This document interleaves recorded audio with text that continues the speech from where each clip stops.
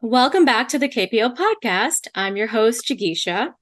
And this week on the podcast, I have two amazing authors. I have Victoria Christopher Murray and Marie Benedict, and they are going to be talking about their latest collaboration, The First Ladies. Welcome to the podcast. Thank Thank you you for so having. much for having us. Well, so to begin with, tell us about the book. What is The First Ladies about?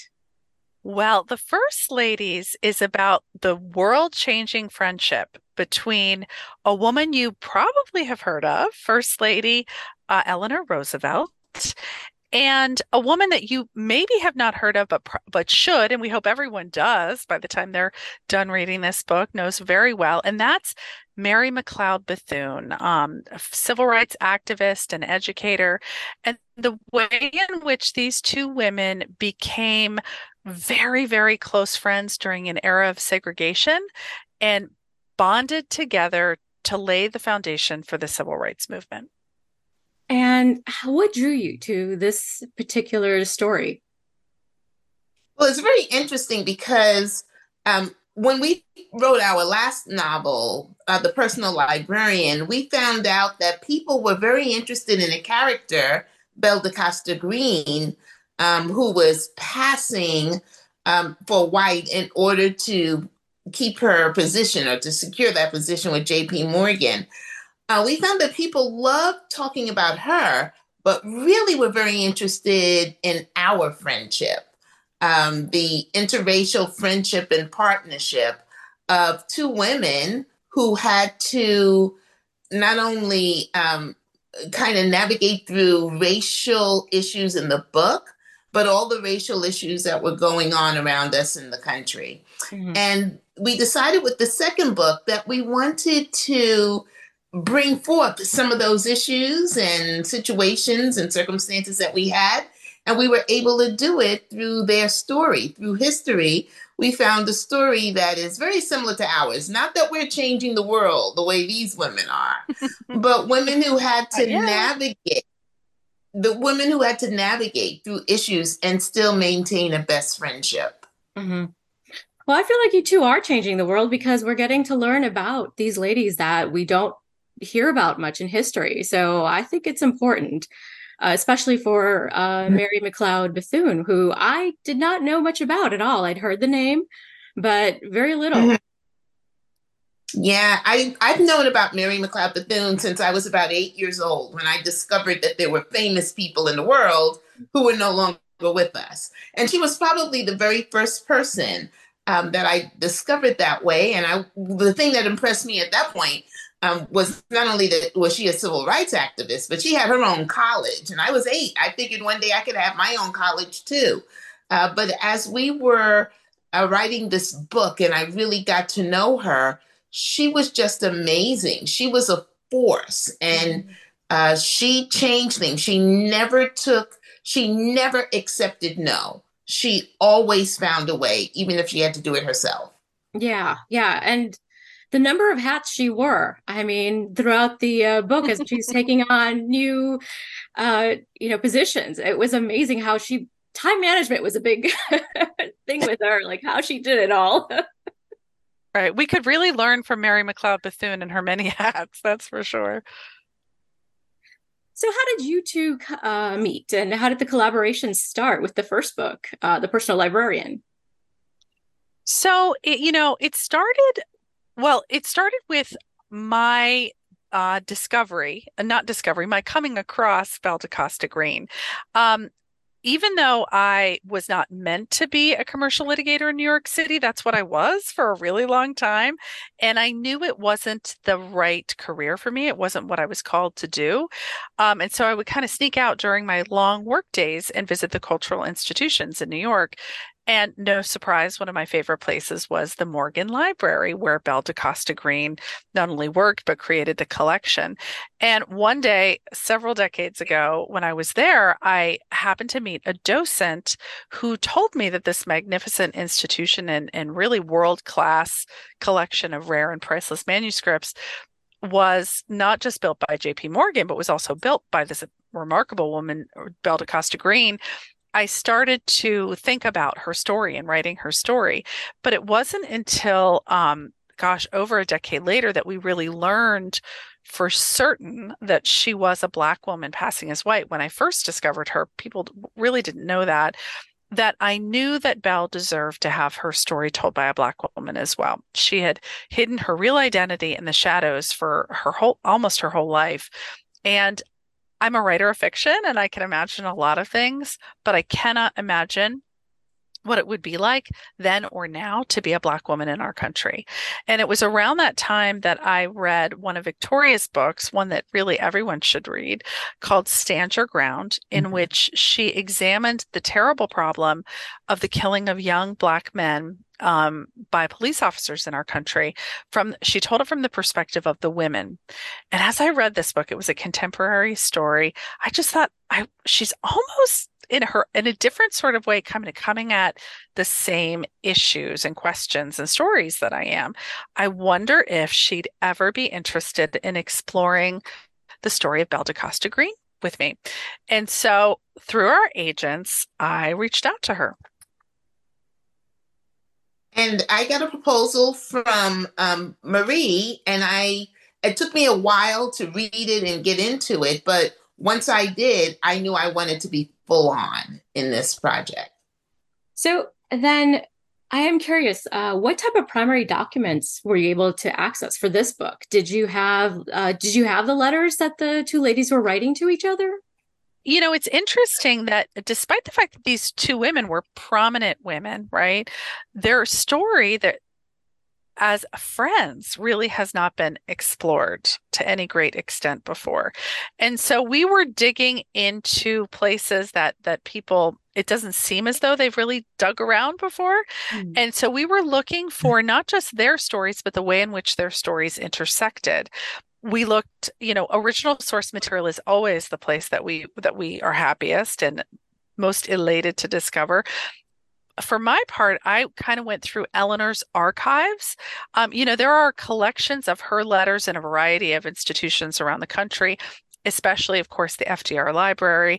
And it was in those institutions that I kind of dug into all these old letters that could only be accessed on microfiche. So I dusted off the microfiche machine at my local library, which hadn't been used for like 20 years, and spent weeks pouring through those until we came across some letters between the two women and between them and other individuals like Walter White. Mhm. And it was through that we were able to start to stitch together a narrative of at least part of their relationship.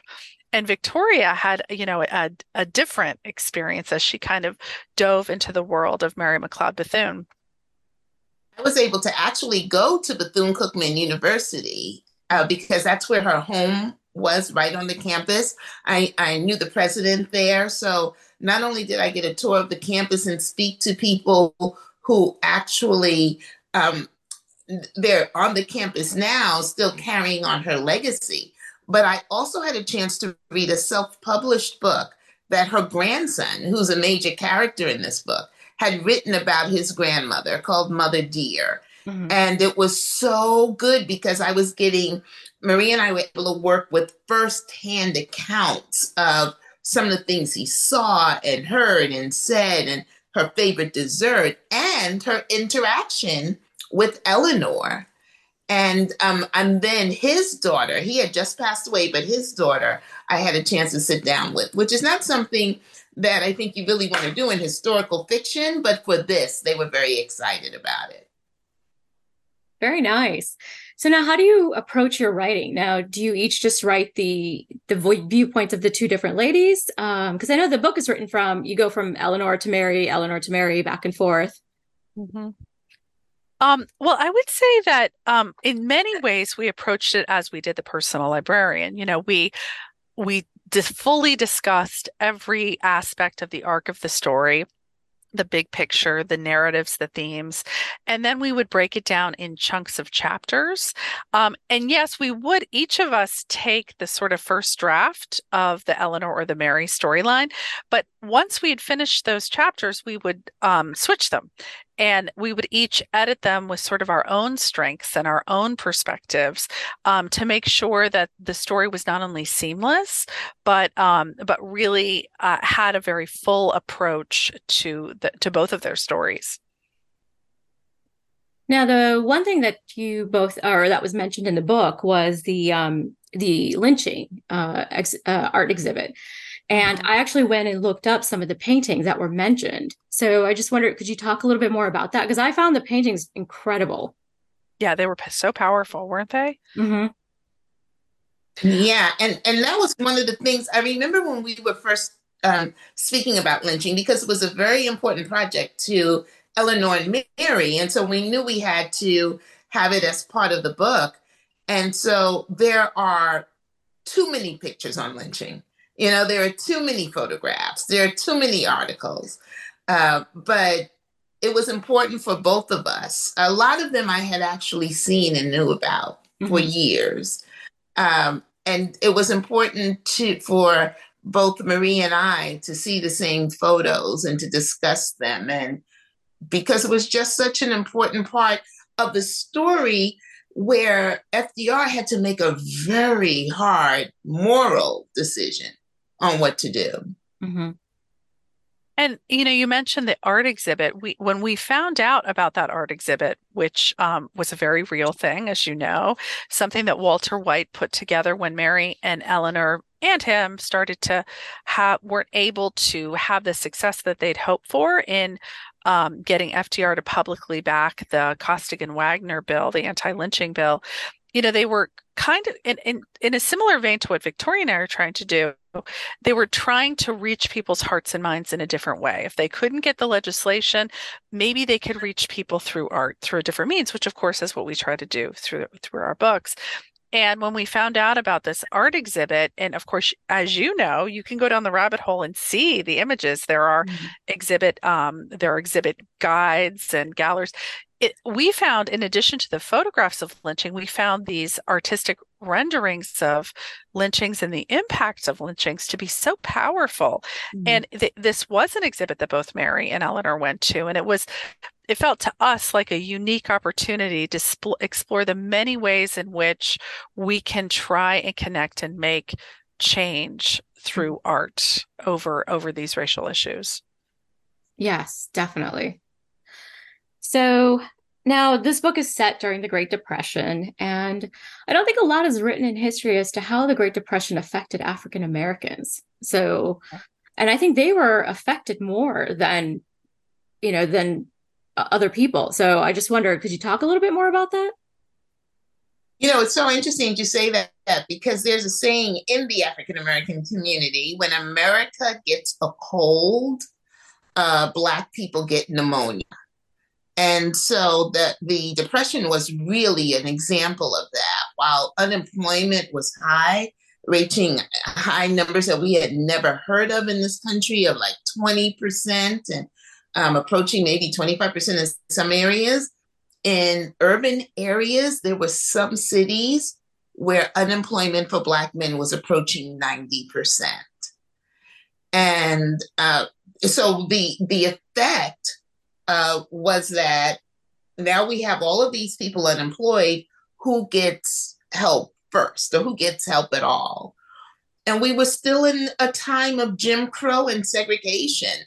The congressional leaders from the South, the Southern Democrats, didn't want to spend any money, any effort on people that they saw who they believed were lesser than they were. Hmm. So it was really hard, but FDR made the effort to get some of the New Deal programs to become part of the African American agenda. And Eleanor and Mary did their level best to make sure that Black interests, needs, which, as you mentioned, were desperate in many cases, were being addressed by the New Deal, because the New Deal didn't necessarily encompass their needs. Hmm. Yeah, so would you say that Eleanor changed the role of the First Lady and in terms of becoming more involved in issues and legislation in a way? Gosh, she certainly tried. I mean, I think, when she was probably the most reluctant first lady ever. She Mhm. had in the years before FDR re-entered politics, he had stepped back from politics because he had polio, was very focused on walking again. She had taken that opportunity to create a life of her own. She kind of returned to the social issues that had been her passion as a young woman before family life and being a politician's wife took hold. And she was working in so many ways in politics and large issues for women and children. She was had a school. She was a teacher. She was doing so much, and it was such a fulfilling, independent life for her. And she was fearful that becoming the First Lady of New York in the United States would make that impossible for her. But she kind took advantage of the void in actual rules for being a first lady and Mhm. scope of what that role means. And she carved out this unique role for herself. But I'll tell you, in many ways, Mary McLeod Bethune was right there at her side the whole way. Well, thank you so much for your time. I know we're out of time. So thank you for the time and also for writing this book. I mean, this was incredible and I learned so much that I hadn't known before. Thank you. Well, thank you so much. We're glad. Yes, that's our goal. Thanks for having us today. Yep, absolutely. That's our show this week. Thank you so much for listening. Join us next week when we talk to best-selling author Andrew Ridker about his latest novel, Hope. Until next week.